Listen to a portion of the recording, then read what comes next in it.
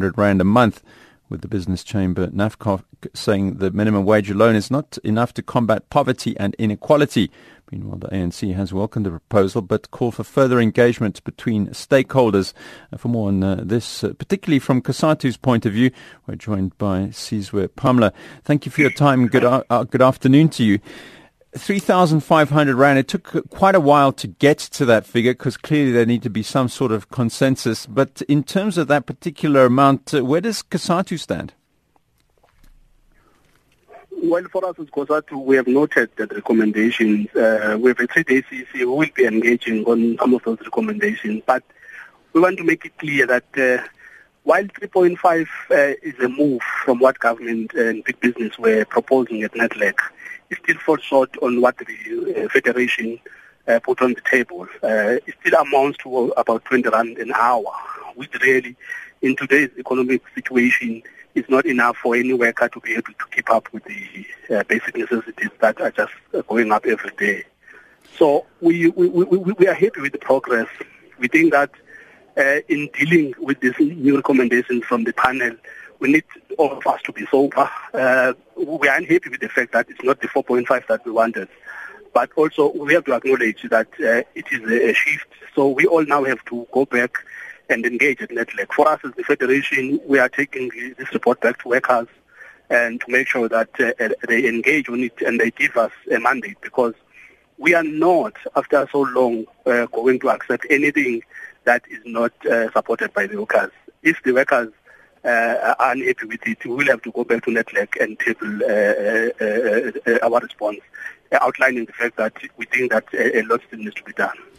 You clearly need to do that consultation with your workers as soon as possible, I imagine. In terms of getting that mandate one way or the other from workers, how soon do you hope to get that?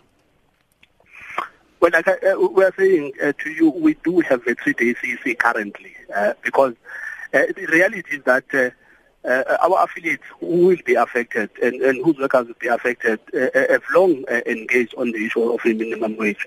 So all they need to do now is to engage with the report, because the recommendations are not just about 3.5. They are actually proposing a freeze in terms of adjustment of this minimum wage of 3.5 for the next 2 years up until 2019.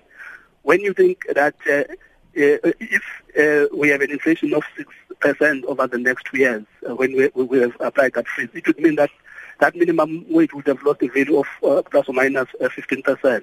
So for us, those are some of the issues that we need to engage in. In terms of compliance, when you look at a panel's report, it talks about we don't need to enforce penalties in the first 2 years if there's some level of non-compliance. So those are some of the issues that we need to engage.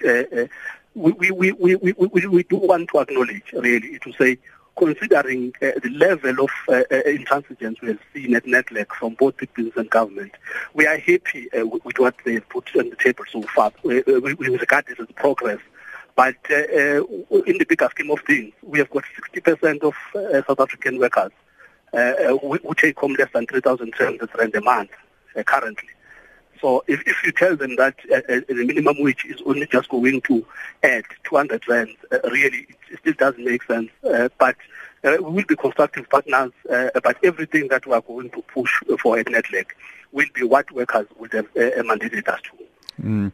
In terms of the minimum wage, the counter-argument has always been that if you create a minimum wage which is too high, it's actually going to affect the unemployment rate severely. And this clearly is the way employers are arguing this. And specifically, they would say that if we go up to 4,500 Rand, that would be an even bigger problem. Where do you stand on that? Well, it's a myth that they like to encourage, and they keep sending out. The fact of the matter is that we don't have a national minimum wage, and we've got high unemployment, and people are losing jobs. And secondly, we keep asking, if you want an economy that produces those products, who is going to buy them if you don't pay enough workers to be consumers?